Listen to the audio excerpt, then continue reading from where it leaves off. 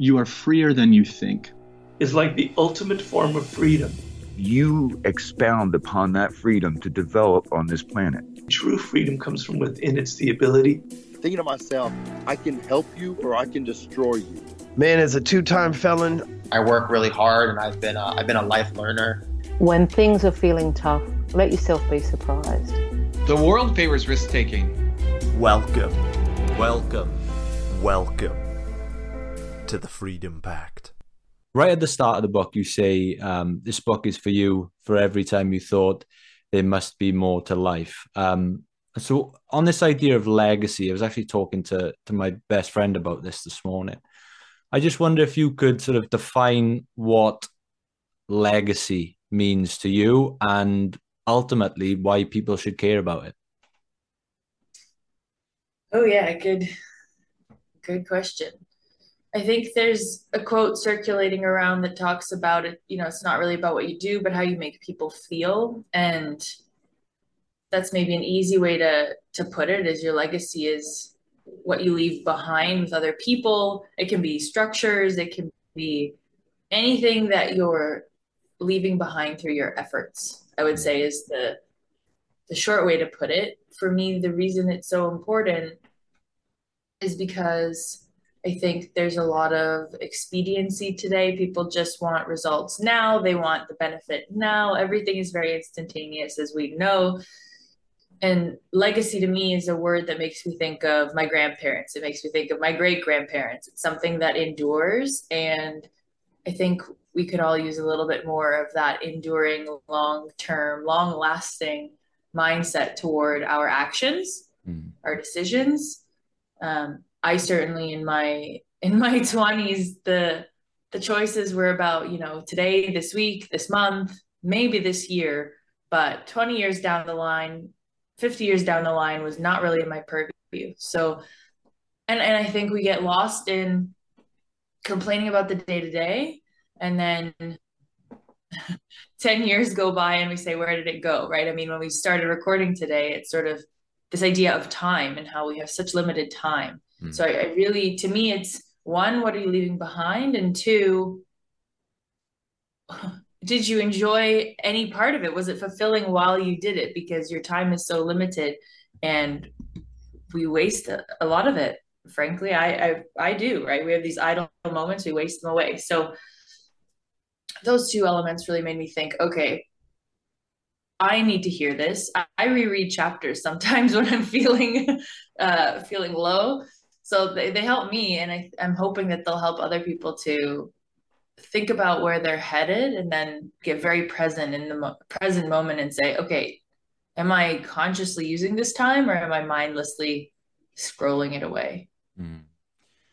Here's an interesting, I'm not sure if you've ever pondered this, but a lot of friends of mine are authors, and I've talked to them about sort of their process of writing a book and what it does for them. And a lot of people sort of give the answer of they like the idea of, again, legacy, leaving something behind, like leaving something on this earth, long after they're gone that's going to impact people. And when I think like that, I wonder in any way if you think that sort of leaving a legacy that you're proud of in turn helps people come to terms with their own mortality. It's a good question.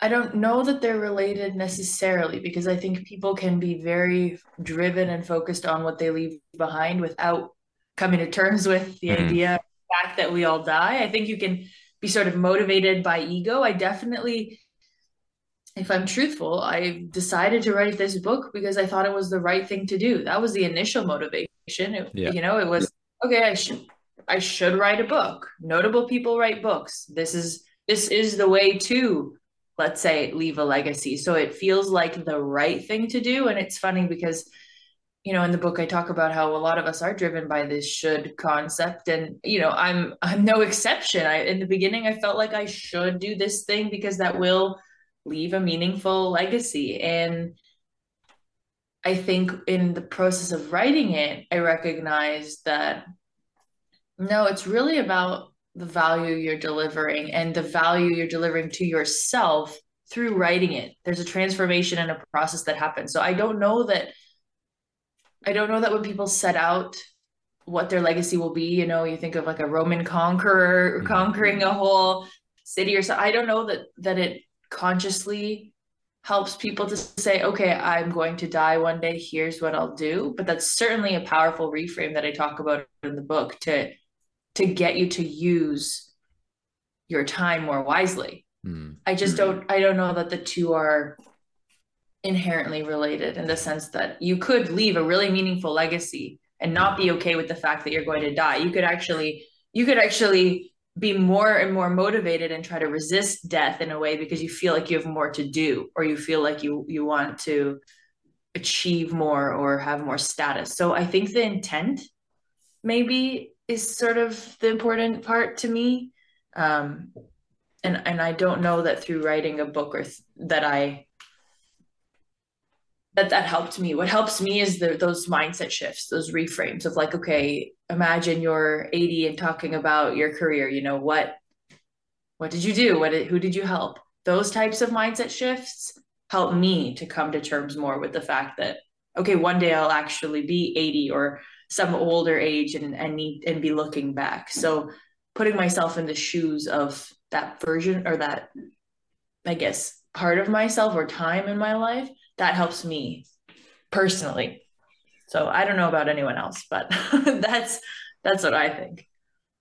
So in the sort of early chapters, you sort of talk about how our ideas of success are tied to our sense of fulfillment in a lot of ways. The word success is a funny one, and it means a lot to different people, but what does the word success mean to you?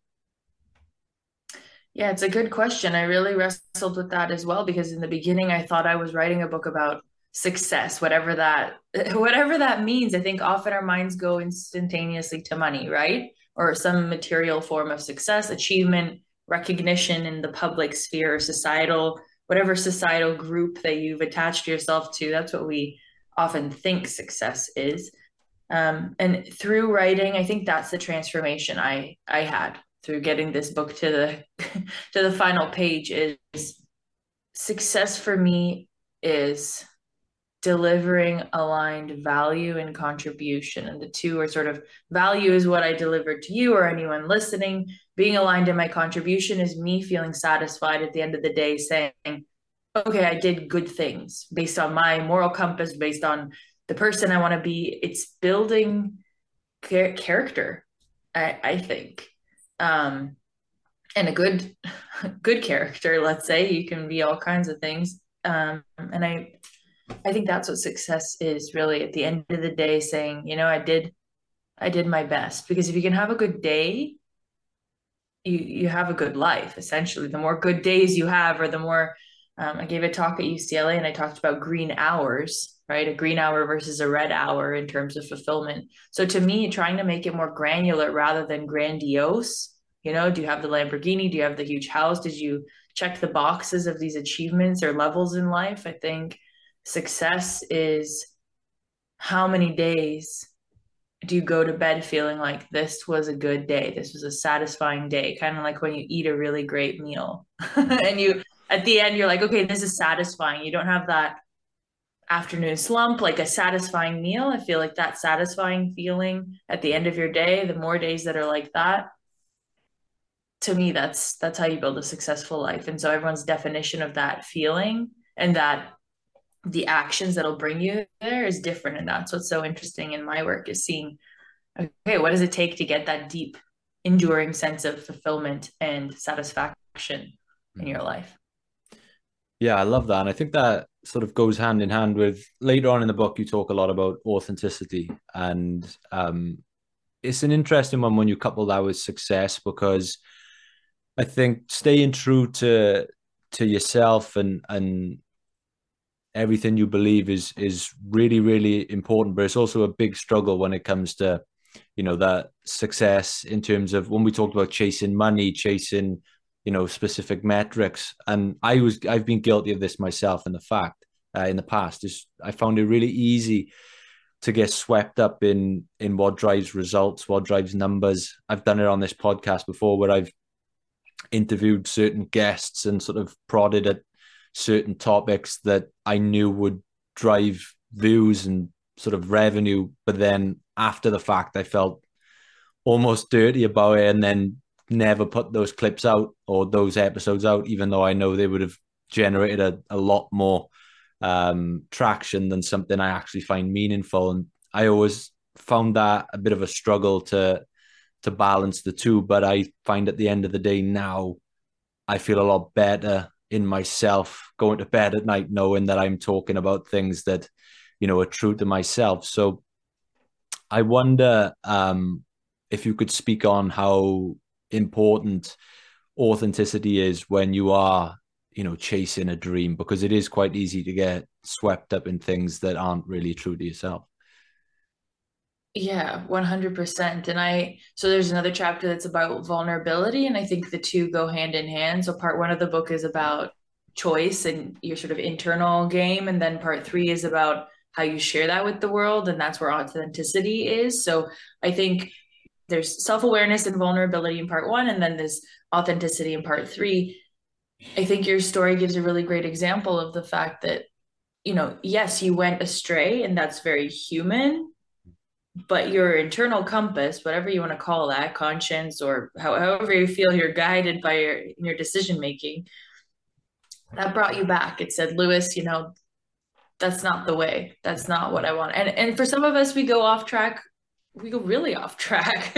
And then we have to kind of come back to the way that we know is truthful and correct. And I think that if we employ, you know, a sense of self-awareness and vulnerability within ourselves to say, okay, here's what's really going on. Here's why I'm really doing this. I mean, I had to do it with the book and say, okay, I'm doing this because I think it's right. It's egotistical. I think I should write this book, and it'll be really, you know, I'll sell it, and it'll be this trophy in a sense. And I really had to reckon with myself and say, no, I'm writing this book to help people. And if I write it from that lens, what am I saying? And I rewrote pretty much the whole book. So I think the point about authenticity is if you start with the vulnerability and self-awareness to say, okay, where am I at? Then the hope is you catch yourself before you go astray. But if you don't, which again is very human and expected, and the point of life is, you know, you're on this path, so you're going to meander. I think a little bit of giving yourself a bit of grace is so critical too. It's like you're going to come up against a challenge, and then you have a decision to make, and sometimes you're going to make the wrong decision. Like, you know, wrong for you, for what you thought was correct or true. Like you will do the wrong, quote unquote, thing. But in that misstep, you're making you have the opportunity to really learn something. And so even in your example, right, it's like, okay, no, this isn't authentic to me, to what I want for this show. I'm going to do something different. And even if you did release those clips, maybe you notice it a year later, maybe it's with another clip that you notice it. The amount of time it takes you to kind of get to that point, some people spend a lifetime, and that's okay. That's their lesson. That's a lesson that they're kind of really working on learning. So we learn, I think, different lessons at different speeds, and that's okay. But I think it's so critical because you won't have that go to bed satisfied feeling without your inner values and morals being congruent with what you show the world, which is authenticity. Authenticity is my inner morals and my inner values are congruent with what I'm sharing with you today. Then I'm authentic. I feel that I'm being authentic. You hopefully resonate, or whoever listens resonates with that authenticity because it's coming straight from my heart and my values. So that's why authenticity is critical, because it allows you to show the world what's truly in your heart and mind and what you stand for. But that can be a long road to getting there, to be willing to show that. Amazing. Yeah, that's exactly what I was sort of trying to get at there, but obviously I couldn't put it in such a beautiful and eloquent way as you just did. So I really appreciate that. You mentioned the start of the book being on choice, and this is a bit that sort of stood out to me, and a part I highlighted when you say you can decide right now to take matters into your own hands and make a change. It doesn't have to take a near-death experience for you to decide to be better. I wonder if you could just talk about the power of the choice and a moment in your life where that was really apparent to you, and a really powerful point where you made a choice. Yeah, I mean, the power of choice. I think there's so much that we don't have control of and that we don't have a choice in, that in my sessions with clients, I noticed it's really easy for people to focus there. All of the things that are going wrong in the world, in their personal lives, at work, it's really easy to complain or focus on where we have really no control or power. And then we feel powerless as a result. So when I say choice, I mean, we have a choice in where we focus, and that is our thoughts and then our actions. That's really it. I can't control what you do in this episode. I can't control what my dog decides to do. There's so much, I mean, a president or a country or the weather, there's so much out of my control, but I can decide, okay, who do I show up as with Lewis right now? How do I behave, and what do I think? And maybe not what do I think in terms of, your thoughts come in and you can have disturbing or unproductive thoughts, but then saying, okay, this is unproductive. What's it trying to tell me? And so it's the choice of thoughts and directing thoughts and then actions. And that's really what I mean, because in my life, what I've recognized is that's really all I can control, truly, because the rest of it, things will come my way all the time. And in my life, what I talk about before that section that you mentioned, is a car accident I had where, I mean, the guy didn't stop at a stop sign, and, my truck was totaled. And that was sort of the beginning of a huge healing journey with a brain injury and months and months of rehab. And I had no choice really in the fact that happened. But then I had a choice in what I made that mean. I could have folded up and said, you know what, now I'm disabled. I have this, I had this traumatic brain injury. I had to recover for 8 months. I'm not going to be the same. Or I can say, okay, no, this is taking me to better things. And so that's what I mean by directing thoughts, is that car accident was awful in the instant, but was it? Right? People always tell me, they say, oh, I'm so sorry, right? That happened. I'm so sorry. And I think to myself, I don't think it was awful. It was an experience. It was physically very challenging, but I learned so much being in my bed in the dark by myself. It was a moment to think about, why am I doing things? I had decided to write the book before the car accident, sat alone with myself for 8 months, kind of healing and going to therapy sessions and things for my neck and whatever. And I mean, that's where I had this reckoning of, no, Kalina, you're on the wrong path with the book, with the way you're running your business, with who you're being, with the life you're living. I stopped drinking coffee. I stopped drinking alcohol. It changed the trajectory of my life in such a powerful and beneficial way that when people say, I'm so sorry that happened, I think that was a major kind of pivoting point, a milestone in my life that opened me up to so much more. So I think that's an example of choice of thought, and then choice of action, of course, because I chose to, do the rehab. I did visual therapy for my vision. I did all kinds of things to help me get better. And then I continued to act in a direction of, okay, who I wasn't who I want to be. And so now I have a choice. It really redirected me in my life. And I think that's what most big challenges, those big moments do for us. And what I'm saying in the part you mentioned is, does it have to take something so big? Sometimes, yes, right? We need that huge redirection. But what if we could just take stock of our lives and say, these things are bothering me. They're kind of nagging at my mind incessantly. There's sort of these little irritations that I keep sort of swatting away. What if we could just look at them honestly, eye to eye, and say, you know what, I don't want to think this way anymore, or I don't want to treat my mom this way anymore, or I want to be different. And it doesn't have to take the person passing away or a car accident. Maybe it can just be a conscious decision when you realize that something is not really, you're not being the way that you'd like to be. Sort of like your previous example, right? okay, I don't want to post these videos. I don't want to be this way. You consciously reckoned with yourself and you made an authentic choice. So that's sort of what I'm getting at with that whole bit. I love this stuff about what we can and can't control. And there was a concept in that you referenced in the book that I hadn't heard before, and that is Buddha's 2 arrows. So on self-talk and how that affects us. I wonder if you could just speak a little bit on that concept and sort of explain that to the listeners, because I thought it was excellent. Yeah, and that's something I work on a lot. I think if something painful does happen to you and it's out of your control, I think that Buddha's 2 arrows is saying the first arrow is that primary pain. It's the pain of, let's say, that car accident or the person dumping you or whatever happens. But then the secondary arrows are all sorts of thoughts surrounding the event that are not the pain of the event itself. Okay, I got dumped. Okay, that's painful. But then when you make that mean, I'm not good enough, and okay, maybe no one will ever date me ever again, and you start telling yourself stories, the secondary arrows are all of the stories. And the idea is that you can choose what room you walk into in your mind, so to speak. So, the first arrow hits you and you kind of pull it out and you say, oh man, that really hurt.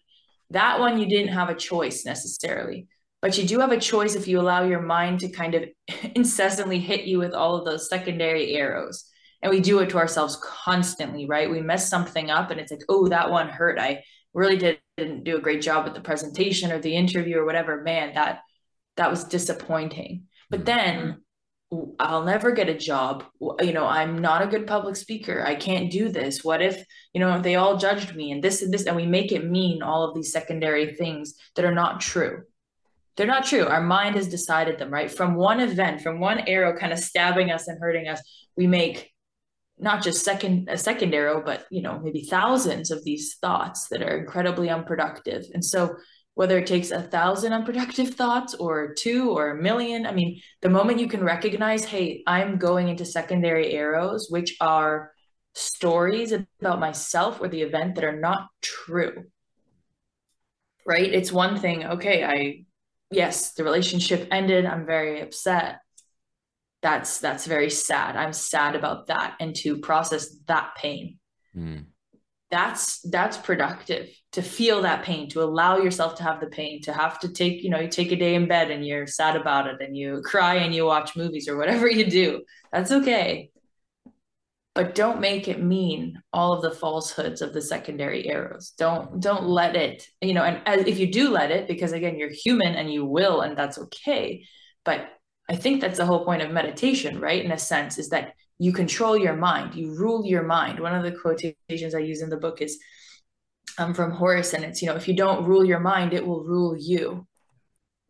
And that's exactly what I think this secondary arrow and meditation and all of it is for. It's not for when you're sitting there quiet on a mat somewhere, it's for these moments when your mind is going astray. You almost know it's wrong, but you're allowing yourself to go there. You're calling your attention back to the true thing, the true event, the true pain of it. And I think when we do that, we notice it goes away faster, actually, because all the secondary stories cloud us from the first initial true pain or true event. So I don't know if that was clear, but it's a really useful concept. I think if we find ourselves thinking in loops, kind of having these stories that we repeatedly tell ourselves, or things that kind of haunt us in our minds, is to say, I'm going to tell a new story here. I need to address the initial pain, but then I'm going to tell a new story and not let these secondary arrows continue to assail me days, weeks, months, years after the actual initial arrow hit me. One thing I'd love to get you to speak on, because I've been in the personal development space a long time. I've sort of read all the sort of cliche books, and I've heard all those messages. And as a youngster, I used to get really swept up in the sort of motivational side in it. and then go into projects sort of gung-ho with no sort of plan or structure, and end up just lost, but with a lot of motivation. And I'd love to ask you, because obviously you've written a book, you've started a podcast, you started a clothing brand, Lead Apparel. You were named one of Business Insider's most innovative career coaches back in 2020. So you would be quite apt to speak on this. One of the mentors you mentioned in the book, you mentioned Dave Ramsey at one point. And I remember when I was younger, I was in a pretty terrible state with my finances.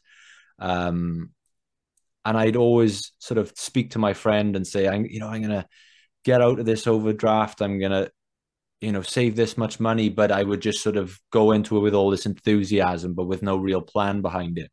And I remember seeing this clip of Dave Ramsey, and he said, it's impossible to win with money without a written plan. And I remember that moment is when I sat down, I made a plan, and then I saw the results. And I think that that's quite true in terms of any, dream or metric you're chasing, is that I find with the podcast, with anything I do, going into it with a plan and a structure is far more effective than going into it with a sort of head rush of motivation. I wonder how important structure and a proper plan has played in all the success you've seen. Yeah, really good question. I think I avoided it for a very long time. And there's a concept called the Dunning-Kruger effect.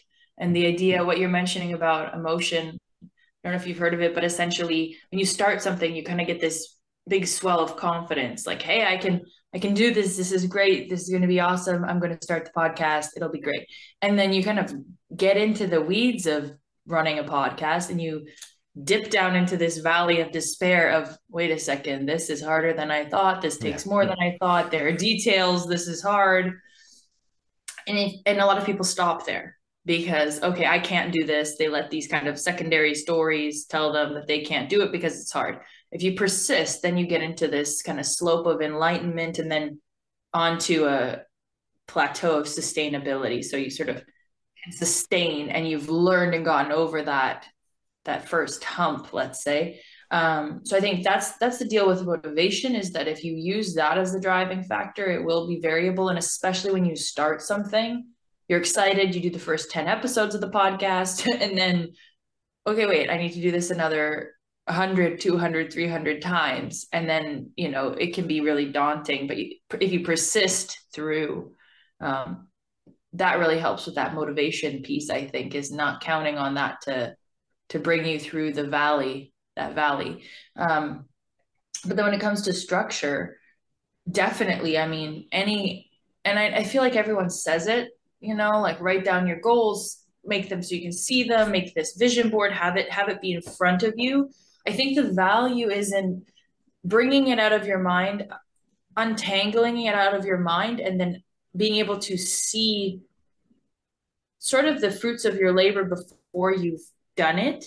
It clarifies your steps, because if you even have just a map, okay, here are the 7 steps I need to take to get out of overdraft, or to, get more healthy, or whatever that goal is that you're reaching toward. First of all, make it as specific as you possibly can so that you know when you've gotten there. Yeah. But it's sort of like having a map. If you have no map, it's very difficult to navigate, especially when things come out of, shiny objects come out of the woodwork and you can get led astray. And again, most of my 20s, I'll say I resisted structure very strongly because I wasn't in flow. I felt like it was going to constrict me somehow. I didn't want routine. These are things that I heavily, heavily resisted with money, with time. I moved to Brazil, and it was like, it's very lax there with time and structure. And I said, no, this is for me. I don't need structure. I'm above structure. This is not important. And when it came down to it, I realized that while I was doing great things, I wasn't aiming at anything really. I mean, I wanted to be good in my work, and I tried in the present moment, but I wasn't sure what all of those days were really leading up to. And that's yes, you can have a satisfying day and you go to bed and you're satisfied, like I said, and that's important. But structure allows you to zoom out to the bigger picture and say, how are these days adding up? And I have the concept of buckets, right? Or how you kind of use your 100,000 hours at work, but the same goes for your whole life. Okay, how are those days adding up over the course of your life? Structure will make sure that they're adding up in the direction you really want them to in the long run, I think. And again, that's back to the whole idea of expediency versus long-term thinking. I wasn't thinking that way for the first 5-6 years of my 20s. I was thinking about today, and structure allows you to clarify what you want for next year and 10 years, and then gives you a way better chance at achieving it than if you just kind of meander. And you will meander anyway. So I just want to kind of, structure's good. Structure's good to clarify your thinking, to give you direction and a guiding light. But I mean, it's just a map. You can choose kind of which roads you take, let's say, and sometimes, roads will be closed, things are going to happen that you didn't anticipate. That's the rolling with the punches, adaptability part of the book, I think. But having a map in hand is a good idea, even if you don't take the exact route you initially plotted out.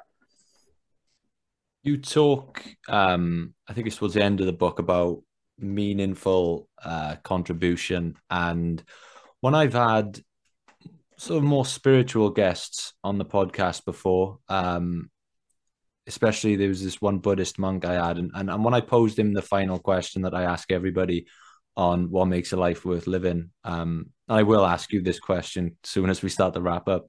But when I asked him, he said that it was to sort of live a life in service of others. And I wonder to what extent you agree with that approach to life.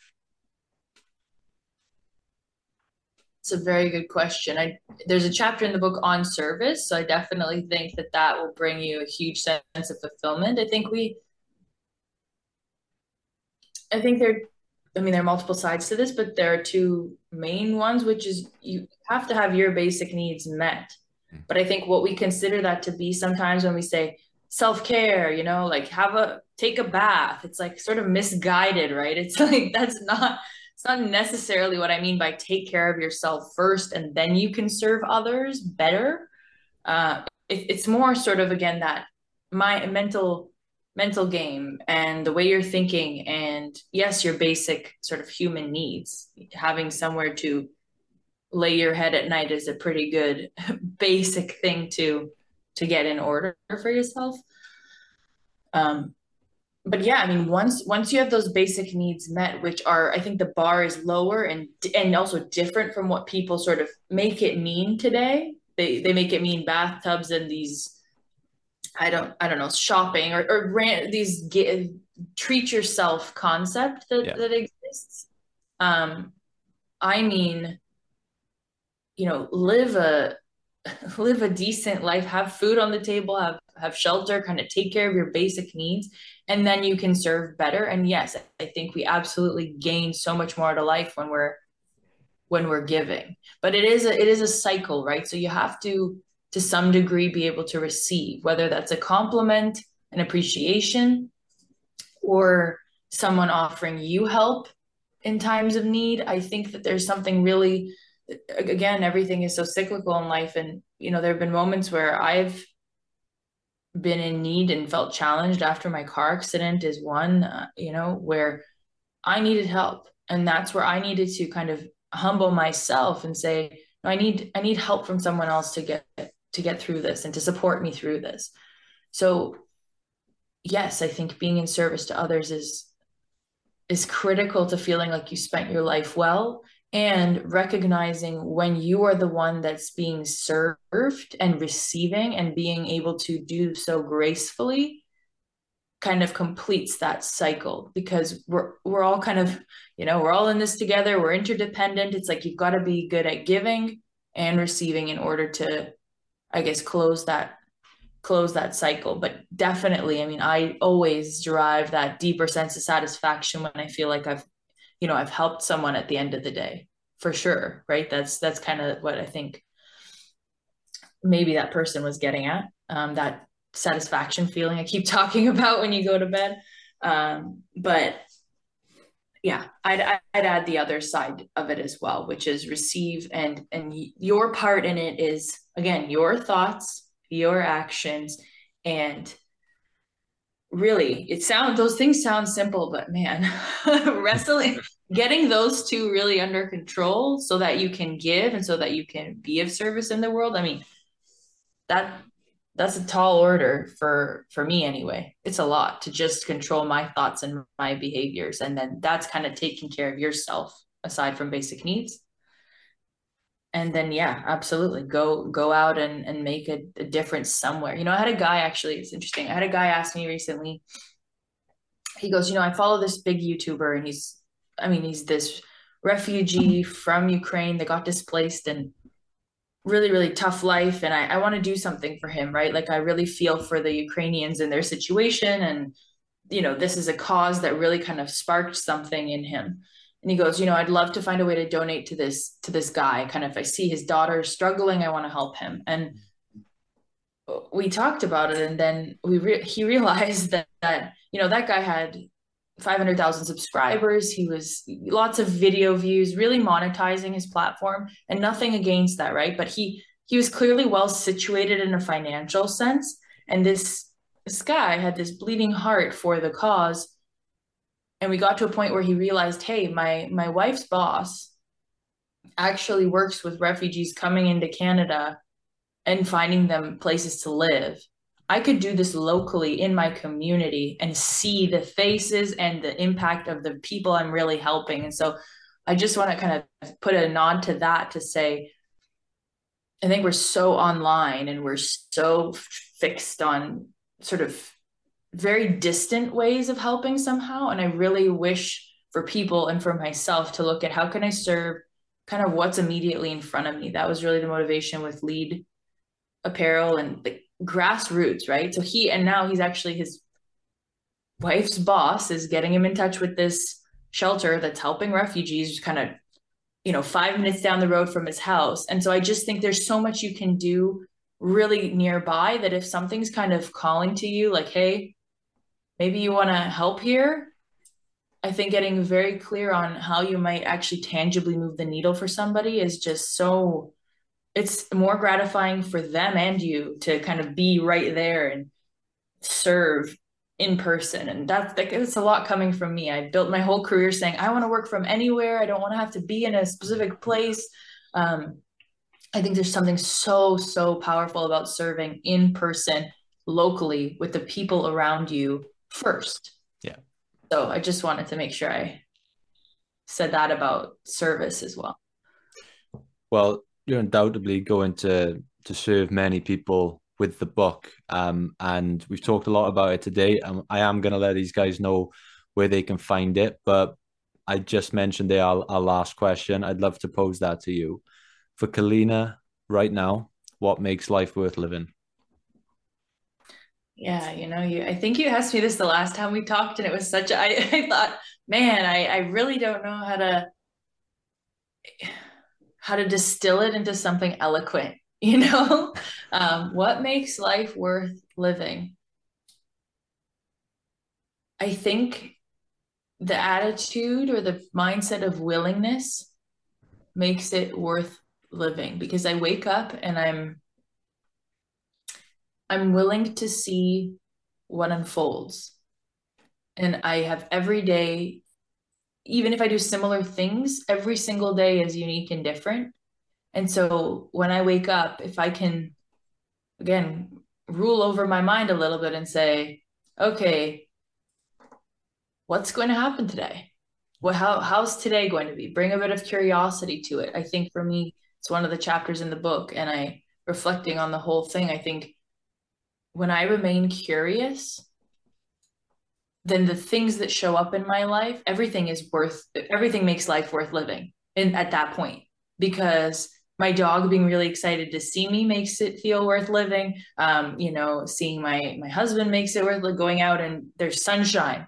And there were a couple of really gray days, and then the first day that there was sun, I thought, this is the meaning of life right here in this moment. This sunshine has been so dark, and now it's just a beautiful day. I think when I bring that willingness to allow things to unfold and curiosity to the table, it makes everything, it makes my whole life worth it or valuable to me. So it's kind of, I don't know if I'm really answering your question, because I think it's an attitude, again, decision. It's like a choice. What makes life worth living? It's like, well, the way you choose to see it can make everything so magical and amazing. And it's really up to you to make that choice. I'm not sure what you were worried about, because I thought that was a really eloquent actor, probably one of the most eloquent we've had. So I really appreciate that. No, that was absolutely amazing. I really love it.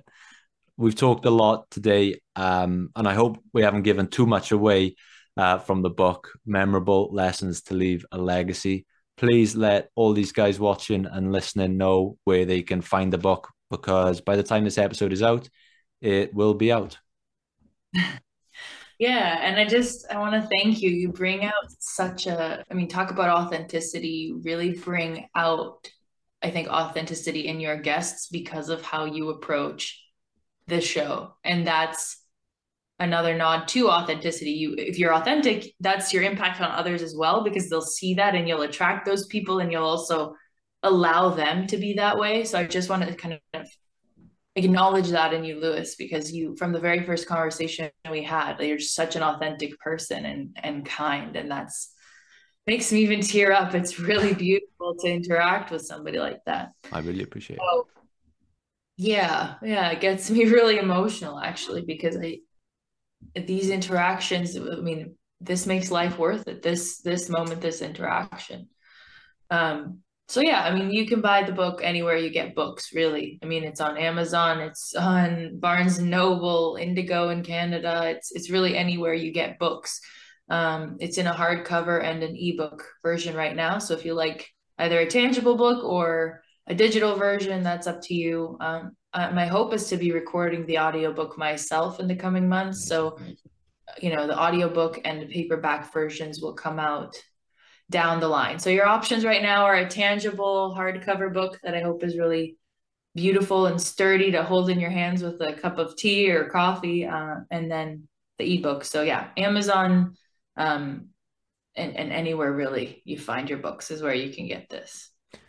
Amazing. Well, I'll make sure the links are below in the description. I certainly love a tangible book to hold in my hands, so I can't wait to order myself a physical copy when it's out. Again, I'll leave everything below for everyone. Kalina, thank you so much for joining me today. It's been an absolute pleasure.